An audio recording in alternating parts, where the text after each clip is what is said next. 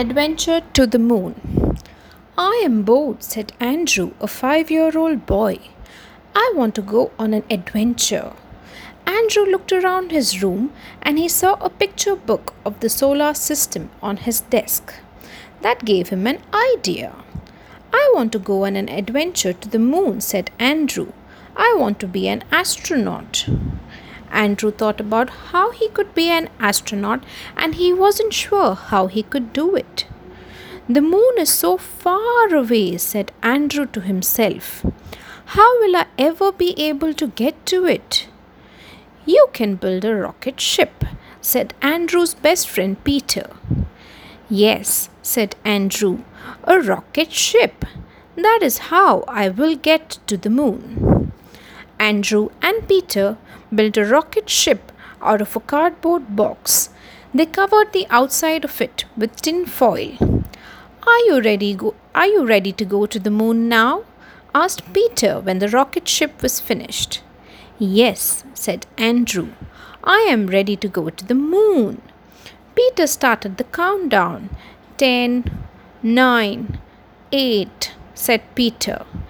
Andrew and the cardboard rocket ship flew off into space.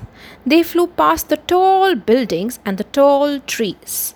They flew past the clouds and then they flew through the atmosphere.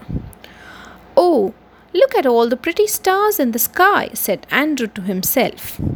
Andrew liked flying around in space. It was very quiet there. Andrew had a lot of time to look out the window of his rocket ship. Pretty soon, a big round object came into view. There is the moon, exclaimed Andrew. Andrew was so excited to see the moon that he forgot to land on it. Oh dear, said Andrew, I forgot to land on the moon. I guess I will have to orbit it and then land.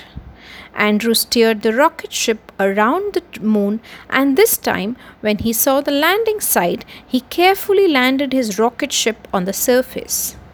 Oh my, exclaimed Andrew, getting out of the rocket ship and walking around the surface of the moon. It sure is lonely looking here. I think I will go and explore it some more.